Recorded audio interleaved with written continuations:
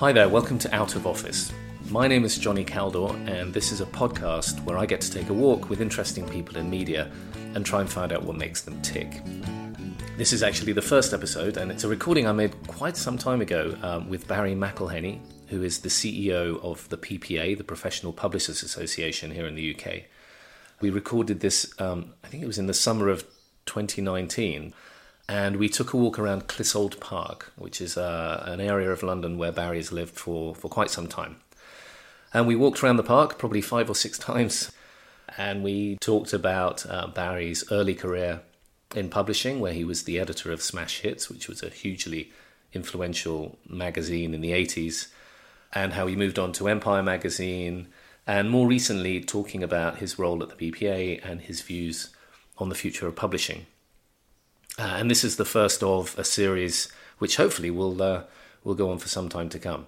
Anyway, I'm going to hand over to Barry, and I'll pop in again at the end of the walk. So why Clissold Park?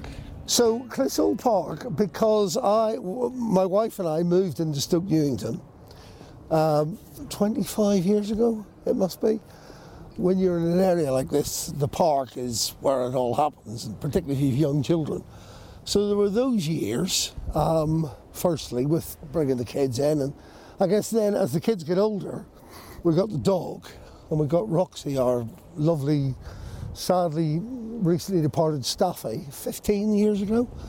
So I just morphed from walking the children every day to walking the dog. Probably had a week's break. So, you know, I don't want to think about how many times I must have walked through Clissold Park. Right. And then I spent a lot of my career at EMAP. And EMAP, it was quite a Stoke Newington kind of...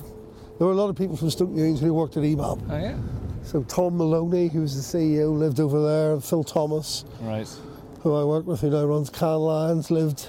And we would all meet. I mean, occasionally we would have a meeting in the park.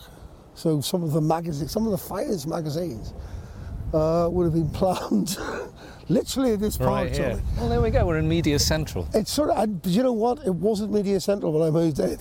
So let's start. Well, where do we start? That's a whistle-stop tour. Where do we start? Do we start at Smash Hits, or do we start before that? Well, I moved to London in 1983. I was 23 or whatever. I was living in Belfast, working in a library, you know. Yeah. I'd been in the library for 2 years, so my career was going to be, you know, if I kept my nose clean, deputy librarian, potentially librarian. I was the world's least likely librarian. But what was good about it was I was able to read a huge amount, and I was able to think about what I actually really want to do, which is not sit in this library for the next 50 years. Well, what is the day of a librarian? How much is reading versus actually kind of helping people out and doing stuff? The doors would open at 9:30. I mean, I remember this is imprinted on my mind, of course.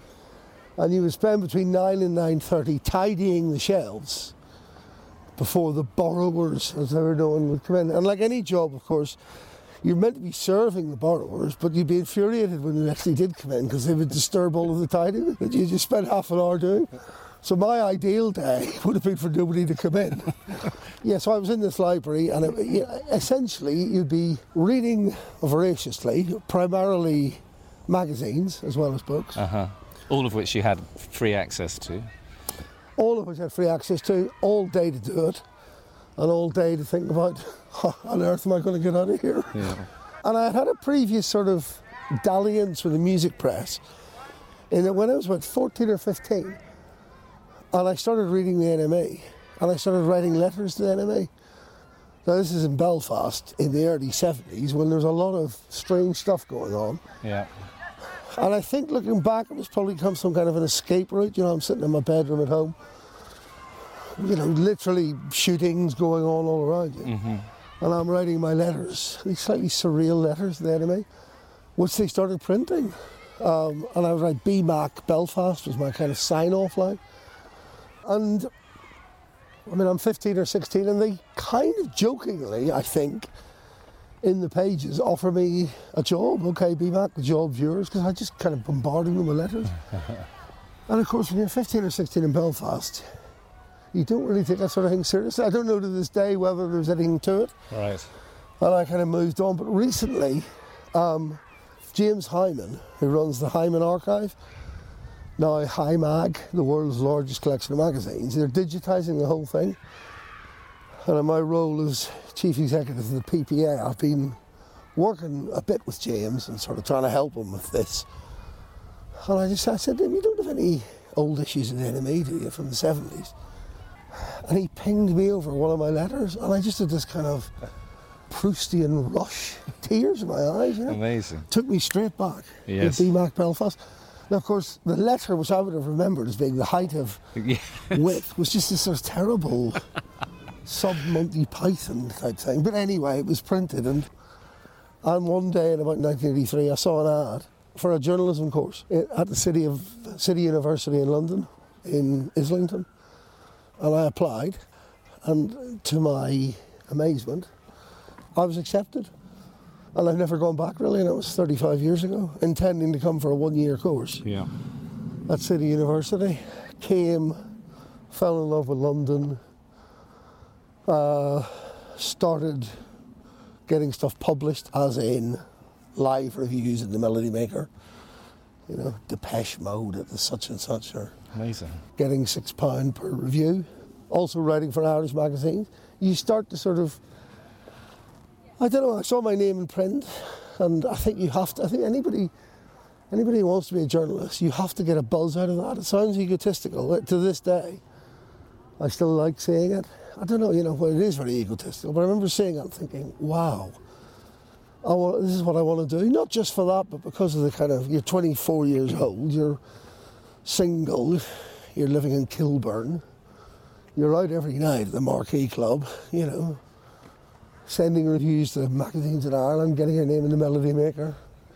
Happy days. Yeah. And then Smash Hits arrived. Did you work your way up? Not really, no. I was working on the Melody Maker. So the freelancing sort of morphed into a staff job about 84 when I finished the one-year journalism course. Mm-hmm. Well, the music press back then was very different beast. You know, the NME would have been selling 200,000 copies a week. Melody Maker 150, Sounds 100, Record Mirror, you know, 75. Mm-hmm. Over here, Smash Hits in the pop market selling 500,000 every fortnight. So there's a huge amount of outlets, and I guess it's a relatively small world. And I was at the poppier end of the Melody Maker, which is quite a kind of rock, quite serious, you know, publication in many ways. And I'd be off on tour with, you know, 5 Star or somebody. And I don't know, the editor's job at Smash Hits became vacant. I was approached in great clandestine secrecy by 2 men who would go on to play a large part in my career. Tom Maloney, who lived over there, and David Hepworth. Oh, wow, yes. I was asked to come to David Hepworth's house on a Sunday evening for my interview. And I knew what Dave Hepworth looked like, because Dave at this point had become a bit of a TV celebrity back then. He was the presenter of the Old Grey Whistle Test. Was he? Okay, I hadn't realised that. And he had just presented Live Aid. He was the anchorman at Live Aid. And can now be seen, of course. Someone plays him in the Bohemian Rhapsody movie. You know, these things just, you've no idea at the time. But I didn't know Tom Maloney. I knew I was being interviewed by Dave, who was the kind of creative director, if you like. Yeah. Tom, who was the chief executive. Anyway, Dave's sitting there, and there's this other guy sitting there, and I thought, that must be one of Dave's sons. It must be one of his grown-up kids. And he stood up and shook hands and said, hello, I'm Tom Maloney. I thought, I'm going to join here if I can. This is fun. This guy's young, he's the chief executive of the whole thing. Oh, crap, okay. Wow. He's talking to me about he's just got off the tour with the Jam. And so the idea of coming to work for Dave Hepworth and this youngster who seemed very exciting, you know, the same generation as me, just seemed like terrific fun, really. And I was interviewed, you know, in inverted commas, by Hepworth in his inimitable style. And I remember him saying, I can still remember him saying to me in the interview, so if you only had 8 pages, because Smash Hits would be about 100 pages each fortnight, What would you put in? What would you put out? Oh, Jesus Christ. Nobody's ever asked me that before. I've got no idea. Furiously busking, thinking, you got to have the posters, you got to have the song words.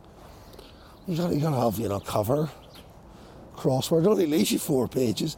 And I think it was indicative of the Hepworth/EMAP attitude, which was magazines. Magazines are actually more about what you leave out than what you put in.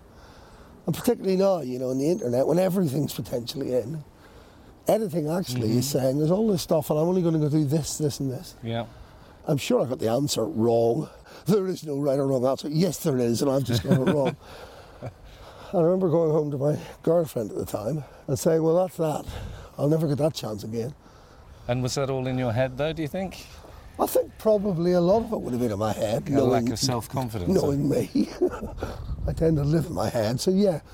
I think also maybe some of it was, I'm the kind of rocker from the Melody Maker. Yeah.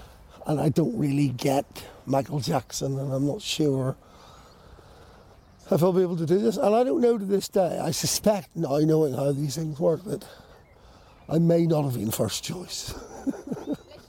But about 4 or 5 days later, Maloney rang me up and said, come into the office, we'll do a final chat, to arrange your package. Yeah. And I thought, oh my God, I'm the editor of Smash Hits. And I remember to this day, the starting salary was £17,000. This would have been 1986, with a £1,000 bonus and the possibility of a company car, which of course in those days a company car was all a young man wanted. That sounds pretty meaty to me. I'm sure my starting salary was £9,000 about 4 years later or something. Well, by the time I left, we were selling 1 million copies, at 50p every 2 weeks. That's just the circulation. Yeah. That's just the news agents. You were then practically beating the odds out of the window, because if you wanted to speak to anybody in Britain aged 12 to 20, you went into Smash Hits. Right. Well, and the ads cost a fortune. The editor's on 17 grand, and I'm earning more than anybody. Add up all those copy sales and advertising minus that. Yeah. And I think to some extent Smash Hits, I don't begrudge it at all, I'll give me my break. The money made by that then paid for just 17, which then paid for more, which then paid for Q, which paid for Empire, was paid for FHM, and on it goes. And it's a fantastic example of how back then you built a magazine dynasty, because you would use the profits of one to not to buy a nice big office with a flashy fountain, but to do the research and hire the people to do the next magazine. So with Smash Hits, what sort of guidelines did you have around advertising to kids? You had to be careful. You had to be careful with certain issues that have not gone away, unfortunately. So this would have been pre-internet. There was a fan club page, basically, where, of course, at a very innocent time, you would, Tears for Fears fan, wishes to meet, like-minded, ABC fan, and you'd have your address, your phone number. Now, of course, wow. Even in a pre-internet world, some of those people, rather than being the 15-year-old Depeche Mode fan, were a 52-year-old bloke wanting to meet a 14-year-old, So there was a lot of vetting, introducing a slightly serious note into this otherwise very pleasant, rambling talk. Yes. We had quite a close relationship with the police because of stuff like that. Anywhere where 1 million teenagers are congregating is always going to be exploited by people without their better interest at heart, to put it mildly. But were you choosy about the brands that you'd stick up on the pages there? We had one big argument, I remember, which was the British Army. And obviously a large part of their target would have been 16 to 18-year-old guys, of which Smash Hits is a lot more than people think, I just thought, well, no, we shouldn't let that in Smash Hits. We've got these impressionable kids, man. Was this also based on your personal experience? A little bit based, I suppose, on that.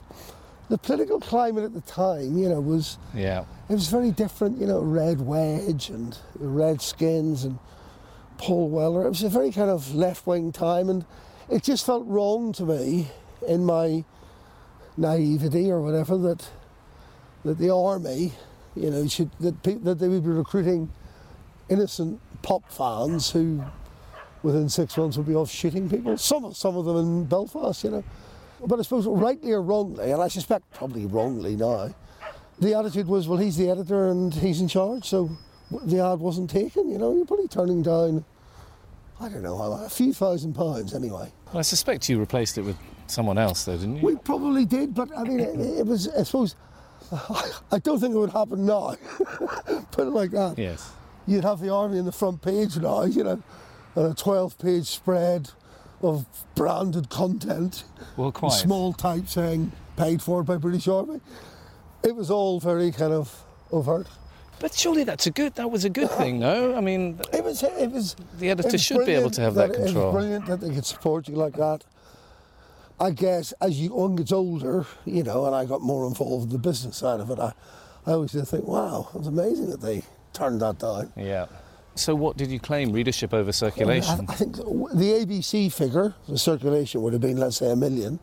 The NRS figure, National Readership Survey, would have been like 3 million. Yeah. You know, and there are not that many million teenagers at that point. Hepworth writes about this quite a bit in some of his books, and you know, he talks about how, even though it's only 35 years ago, it was quite a kind of monochrome society, you know, and Smash Hits was this sort of oasis of colour, you know. So you had 3 TV stations. It does sound ridiculous. There were 3 TV channels. Yeah. The TV stopped at, I don't know, 11:30 at night. The test card would come on.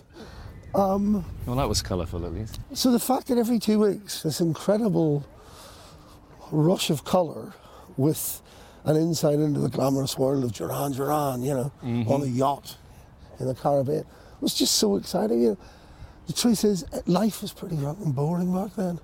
You know, it was the miners' strikes. It was a funny old time, and it was obviously just before, you know, the Big Bang, and you know, it was Thatcherism out there. But in Smash Hits, it was just this kind of giddy, oh hey, you know, mad kind of fun world. I mean, I remember reading it, but I remember being embarrassed that I read it.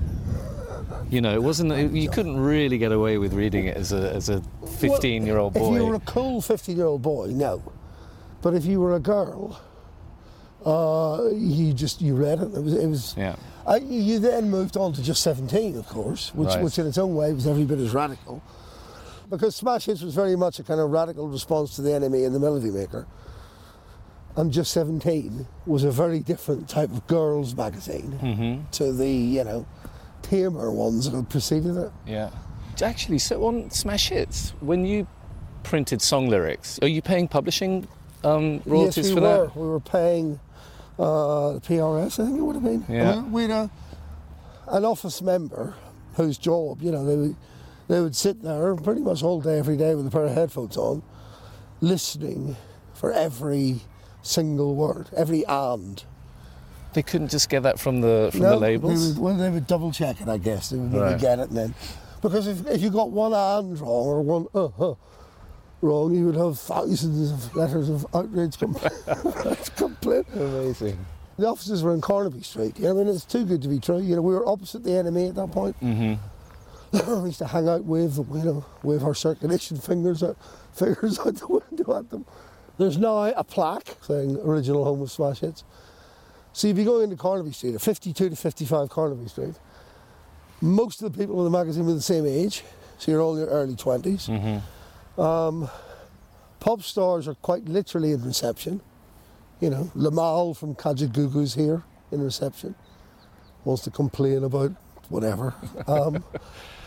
And Miranda Sawyer, Bunny Sawyer, as I know her, who I hired many, many years ago on Smash Hits, who's gone on to have a fantastic career as an author and journalist. She spoke about this recently. I went to see her talking about her career. And she said she vividly remembered turning up in Smash Hits on the first day, you know, getting there at 9:30 in your best bib and tuck. There's nobody there, obviously, because nobody gets in until 10. And her thinking, when do the grown-ups come? You know, when do they arrive? And then realising after a day or two, there are none. This is it. Yeah. This is actually it. Oh my God. And I suppose maybe it's the same now. I think on some titles it can be. It's maybe the same at Google. You know, where you're on the campus and you're hacking and You know, it's 5 in the morning and you're all having pizzas. I don't know. But it was the same it in was Mission remarkably Control. exciting. When they put a man on the moon, the average age of Mission Control was 26 years. And there's something about that, and I've always sort of stuck with that. Yeah.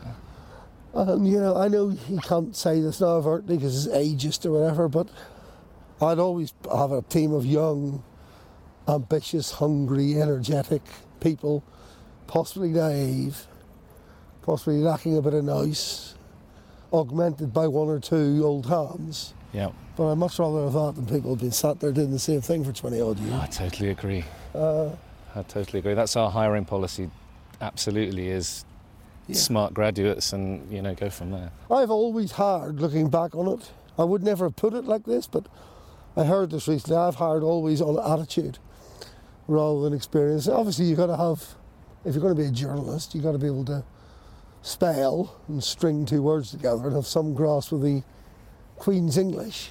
But past that, I don't think I've ever been that interested in qualifications. Or it's more, you know, your attitude, flexibility, can do, go the extra mile, all those slight cliches. But my job at the time was as much kind of travel agent as anything, because I'd be so busy with the production of the magazine I never really got to leave the office. I don't have any particular anecdotes in this period of my time in LA. I never got to LA because I was too busy. Right. What I'd be doing is I'd be sending Chris Heath to Hawaii with New Order for a week, you know. Were you jealous of the lifestyle the journalists were having then? I remember thinking, this is not quite as much fun, because on Melody Maker I was them. Yeah. So Melody Maker, my memories are, you know, here I am in Berlin before the wall comes down with the Pogues at 3 in the morning, having the time of my life. You know, Smash Hits was very different, but there were rewards. You know, the 17,000 grew slowly. I had a company car, and I had a secretary. And as far as my parents were concerned, that was it. I'm done. He's made it. Yeah. I don't know what he does really for a living, but he's made it. I remember the first day I started at EMI Music, and I walked into my new office, which was pink for some reason, and within 10 minutes the office manager came in and he said, okay, what colour do you want the walls, what stereo do you want, and what artwork do you want? That was it. It was the very first conversation I had. It was amazing. You've arrived. Yeah. And I was in IT, for God's sake. Yeah, it was not a glamorous role. It was, and I think there was a certain innocence. I mean, I was so grateful. You know, 5 years previously I'm sitting stamping your books, you know, in a library in Belfast. Now I'm at the Brits with Neil Tennant, you know. Yeah, amazing. That I never really misbehaved, if you know what I mean. I sort of never, you know, I just worked hard and kind of treated it very much like a job, which it was, you know. The memories when you look back are very glamorous, but at the time, it's like any job. She wants a pay increase. He doesn't get on with him, you know. Yeah. He's been poached by the NME, you know. All that, you know, the computers aren't working, if there were computers, I can't remember. It was probably just around the time of desktop publishing. Yeah. And in January 1989, Tom Maloney took me out for a drink, which is how you did it back then, particularly at EMAP, you know. Let's go for a pint. Yeah. And EMAP had just launched Q magazine. This was about 86, 87, they'd launched Q.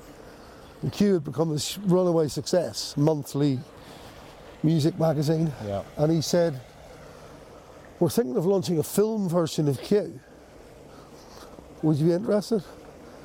And I said, I don't know anything about films. I couldn't even say the word. I don't know anything about films, Tom. And he said, in a very kind of EMAP way, he said, that's why you'd be perfect for it. So they wanted somebody to come and launch a film magazine who didn't really see themselves as a film buff. This is Empire. This became Empire magazine. I mean, I'll give you an idea of how quick this was, you know. By the time I'd left EMAP, it would take 2 years to launch a magazine with focus groups. And this was January 89. I'm in a pub saying, I don't know anything about films.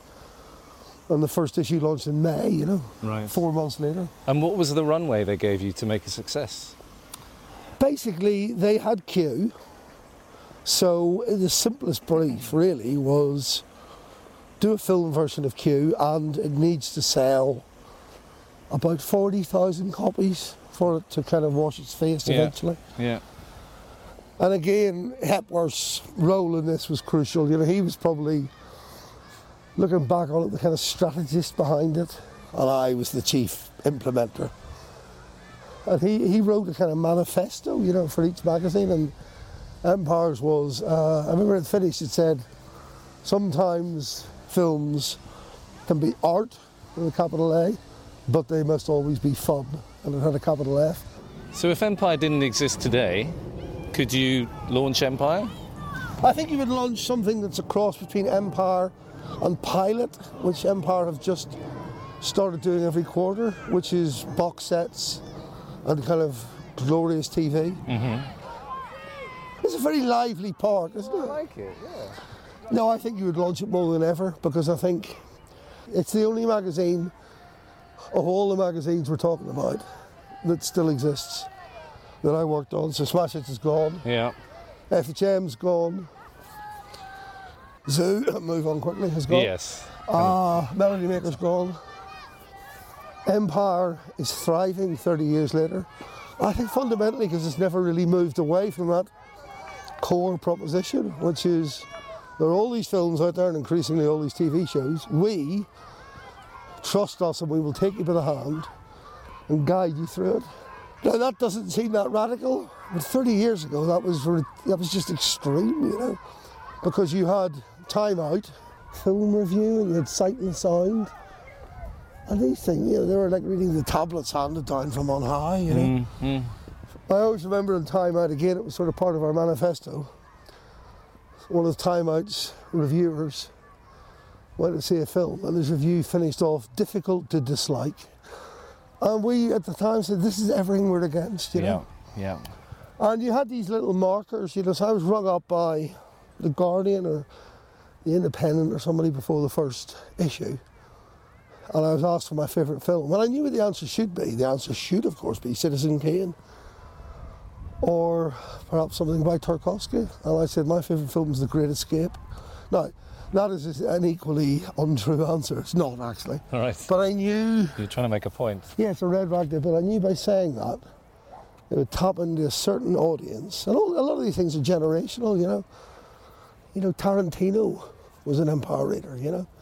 Famously said, film is my religion, Empire is my church, you know.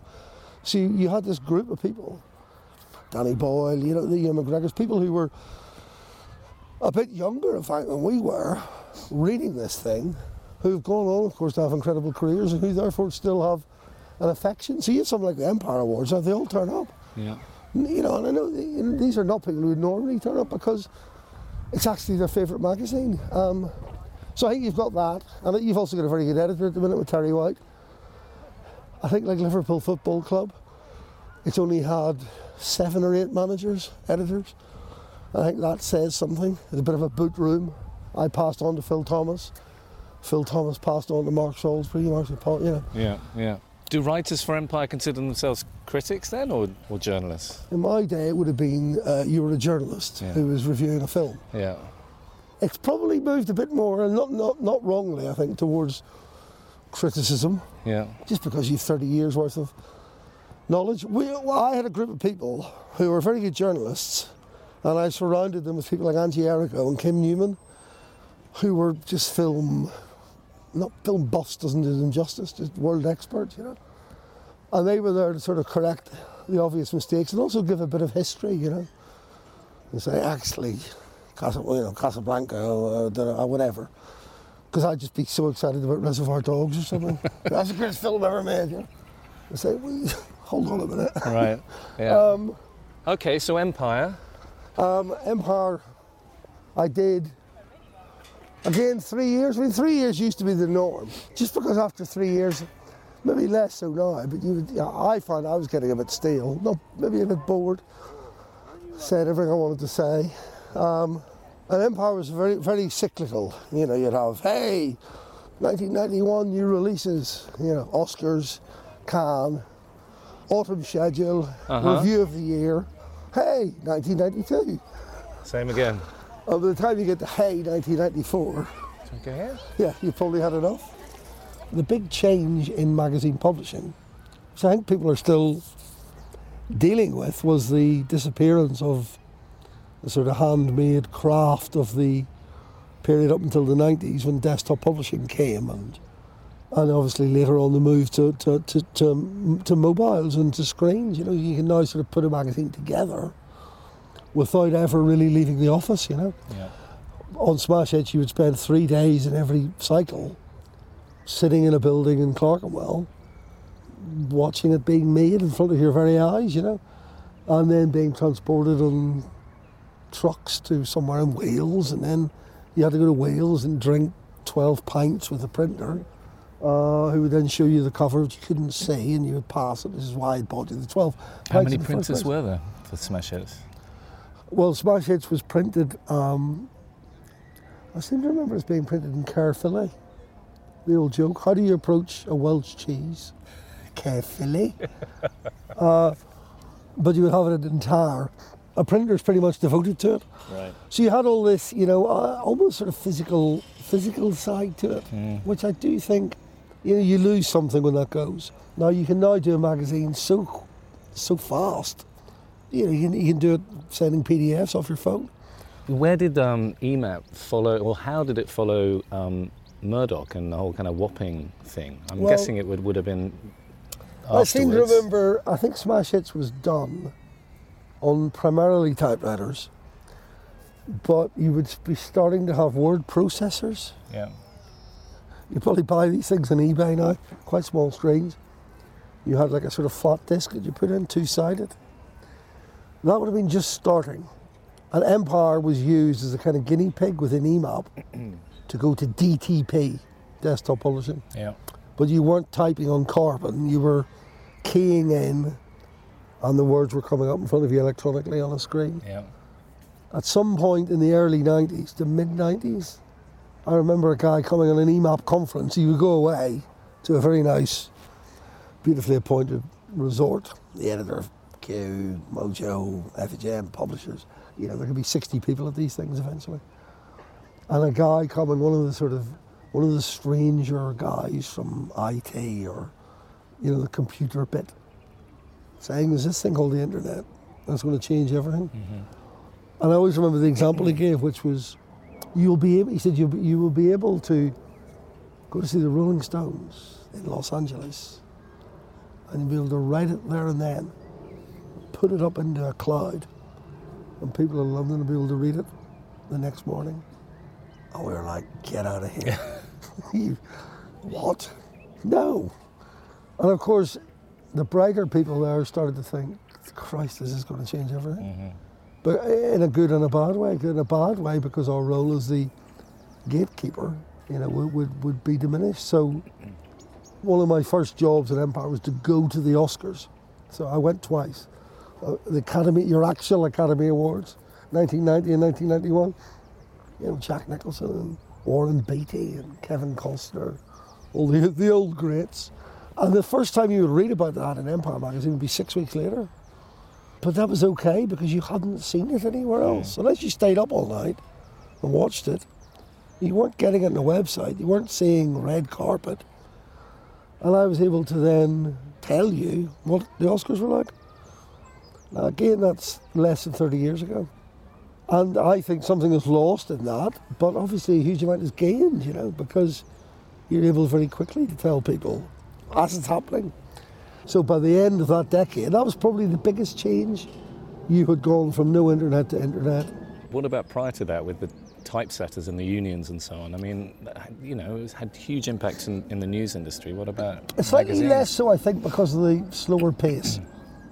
I remember The Mission, it might have been Wayne Hussey's band, doing a photo shoot with Smash Hits and me getting a phone call from the BBC because they were top of the pops from somebody in the union saying, you know, we're the only people allowed to plug in whatever. You're going to have to pay or you can't do it. The closed shops were coming to an end. And again, it's hard to articulate what that was, but you know, it was difficult. I suppose it goes back to that previous point about Smash Hits being this giddy rush of colour. Britain was this slow, complicated, black and white, jobs worth. Oh, you can't do it like that. You got to fill this form in. And of course, these things are never black and white, are they? That went, and the Prime Minister Margaret Thatcher had a huge role to play in that. But there were huge social consequences of that. Not necessarily good, I would say. But the country transformed into you had the Big Bang, you had the privatisation, the spate of privatisation. Britain in 1979 and Britain by 1990 were very different places. Britain by 2000 was even more different. And publishing a magazine, I did this sense, I remember, of this can't last, And I suppose if you had to put a date on it, the golden era was probably sort of 1980 to 2010. 85 to 05 if you had to be harsh, just in terms of technology, playing in your favour, economic factors, etc. And it's easy to think, it all finished in 2000. Actually, it took some time. Facebook was invented this century, the mobiles. So it took time, and then suddenly it happened quite quickly. And I guess if you're doing any kind of magazine now, it's a very different beast. But I talked to Terry White about this, she's at Empire, and on the one hand, I can see how exhausting it is because you're being expected to do so much more with pretty much the same level of resource. But on the other hand, I'm quite envious because the only time I ever got to communicate with the readers was 12 times a year. You had to wait a month. Please allow 4 weeks for delivery, You got letters back occasionally, but that was it. Whereas Terry, it's pretty much 24/7, 365. It's a website, social, podcast, 12 magazines. It's just this sort of never-ending beast, And I think I'm quite envious of that, whilst recognising that I don't know what we did, looking back is the truth. I think we sat in the pub for a week talking about how well we'd done. And then we had a week talking about what we're going to do next. And I think we did the magazine in 10 days. Yeah. Okay, so if you say Empire has a healthy future and so on, is that the exception right now? I have this analogy which I often use, which is it's similar to football, I think, right? In that everything around the game has changed. The money going into it, the methods of watching it, of consuming it, the way it operates, everything about it. Yet fundamentally, it's two teams of 11 people one's trying to score more goals than the other one. So everything around magazines and the production of them and the dissemination of them and the consumption of them and the platforms, everything has changed since I was doing it in the front line. Fundamentally, Terry White is still trying to do the same thing I was trying to do, which is say, of all the crap that's out there, here are the ones that I advise you to spend your money on. And then here's an interview with the person behind it. And here's a funny article about something that happened 25 years ago this week. And here, so the fundamental kind of job of turning on your audience and delighting them and engaging them and entertaining them and making them think this is the best thing ever, that hasn't changed. How you do that, everything about that has changed.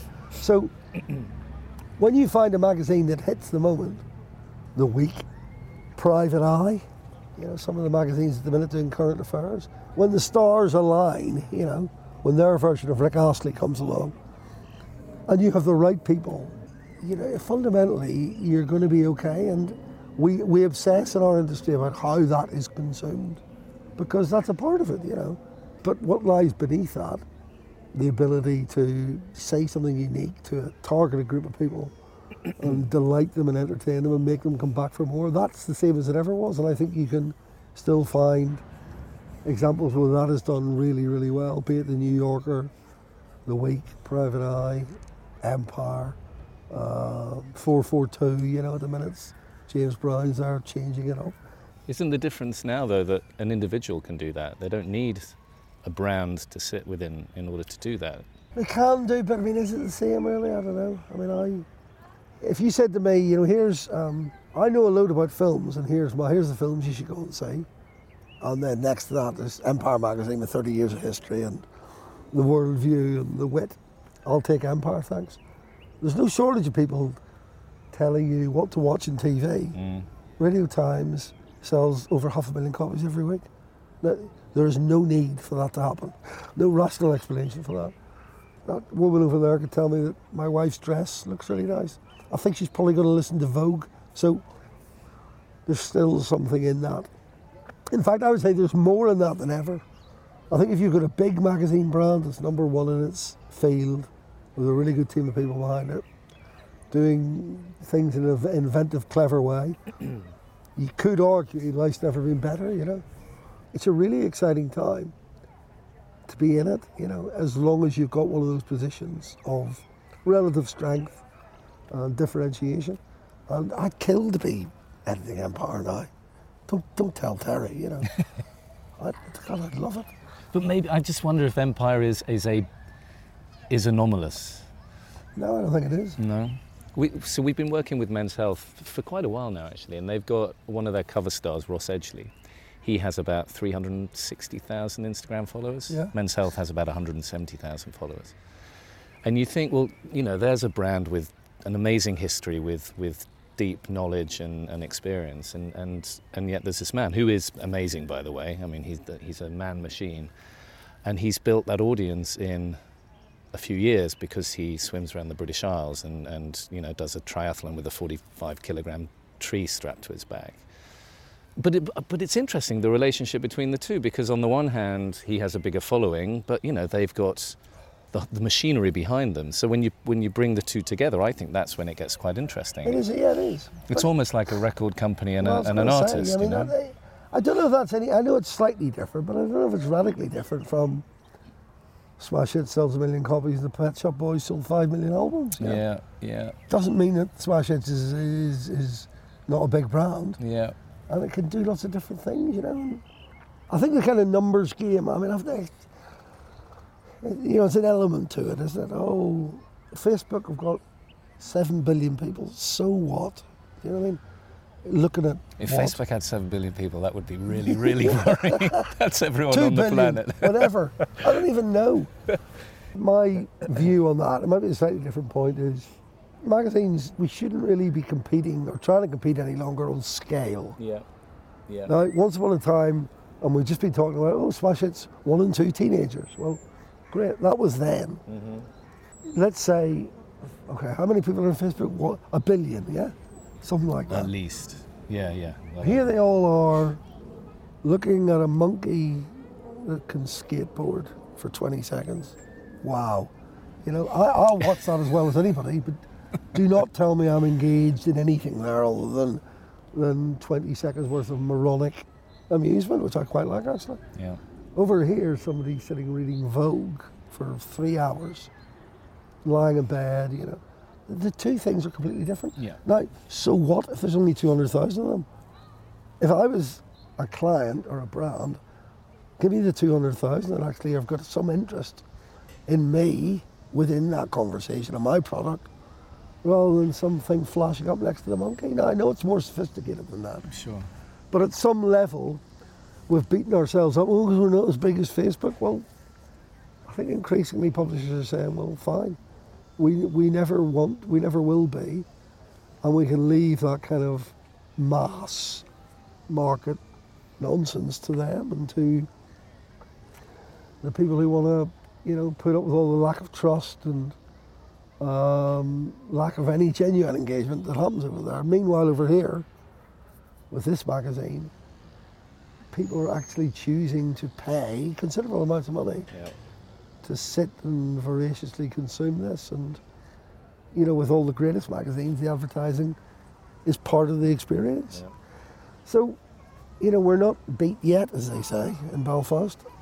So I was at INMA a couple of weeks ago in New York, the News Media Association, and the whole week everybody was talking about the switch to paid content. I mean, we've been talking about it for years, but it really did feel like, I mean, I don't think advertising was mentioned more than a few times, right? It was all about membership, it was all about subscriptions, and a huge amount of optimism around people are ready again to pay for content, right? Like they always used to, by the way. Yeah. So exactly. How was it at the festival? Was it a similar sort of narrative? There was certainly, I mean, the last 2 years at the PPA festival, there's definitely been the beginnings of not a move away from advertising. You know, it's not as dramatic as that, but people starting to plan for a world in which advertising would be a smaller part of the overall revenue mix. Yeah. And I think they're very sensible to do that. I think it sort of plays to our strengths. And I think it ties back into the point I've just been making, which is advertisers are seduced by the kind of scale and, oh, we can get 110 million eyeballs in this. And as I say, I don't really think that that is any longer the space in which most sensible magazine publishers wish to operate. We're starting to realise that the emotional connection a magazine has with its audience is different and it is unique. Yeah. You know, if you're practical fish keeping, a good old EMAP brand, you've probably only ever sold 10,000 copies, but those 10,000 people are now buying the magazine, you know, literally the T-shirt, the 2-day festival pass, the practical fish keeping branded bait that's on the cover, the practical fish keeping podcast, and who knows what else that we haven't invented yet. Yeah. Nobody's going to put up a sign saying no advertising allowed here. Back to the British Army, but I think inevitably, as you know, as advertisers gravitate more towards the behemoths of the digital world, those kind of specialist titles with really deep tentacles into their audience have got some other pretty exciting ways of surviving and in fact prospering, you know. But is it those titles that actually end up on top 5 years down the line? Well, it's interesting, you know, because if you look back at EMAP, you know, EMAP always had two wings to it. You know, there was this sort of the London end, the Tossers end, as it was probably known by the Peterborough people, with some justification. And there was the Peterborough end, or the sort of country cousins, as it would have been known to the London people. But here's a question. Do you think it was a mistake to 10, 15 years ago just start giving all our content away for free? Yeah, I thought it was at the time, actually, and I still think it's a mistake. Yeah. But it's not too late, you know. And as I say, the fact that in a world where everything is regarded as free, the fact that 600,000 people a week walk into a newsagent and say, here's my £4.20 for Radio Times, is unbelievable. Would they pay that for Facebook or Twitter? Would you pay £30 a month for that, whatever? So, good luck to all. You know, there's room for all of us. But it's just this kind of binary notion that some people have that that's it, you know, magazines, they'll be finished by 2032.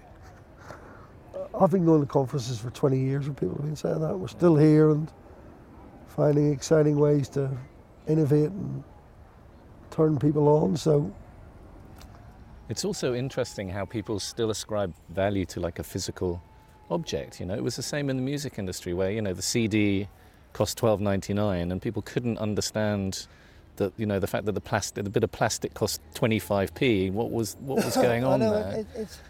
It's an incredibly kind of immersive experience, a magazine. You know, I mean, you know, I don't often say this publicly. I only read magazines in print. You know, I don't read them. I look at them, but I don't really immerse myself in them. So I would get, you know, my subscription to the New Yorker and the Economist, and I'm in a hotel room or I'm traveling, I'll skip through the iPad or look at my phone, you know. But it's not like reading the magazine, it's a different experience, and I think that's emerging as well, you know, that these iterations don't have to be the same. Yeah. You know, so the New Yorker and the Economist, they're fantastic digital strategies, I think. But for me, it's not replacing me buying and reading the magazine. Sure. Do you know what I mean? And I find sometimes, interestingly, some of the more venerable, ancient brands are the most innovative when it comes to, particularly the New Yorker, when it comes to its digital strategy and how it's just sort of luring you in. And that works really well because I still get the magazine and read it. I read it in print form. I play around with it and I'm seduced by it and read bits of it and nuggets digitally. And I think there's a roadmap ahead. We haven't all worked it out yet. Yeah. I wish I was starting all over again. I wish it was 21. Coming out of the library and going for my interview at whatever the 2020 equivalent is of Smash Hits 1986. Oh. I'm going to go and have lunch with Hannah Reese, unless you want to ask me any more questions. No, I think that was really good. Was that all right, Johnny? I really appreciate it. Yeah, no, it's you been make lovely. me think, which is great.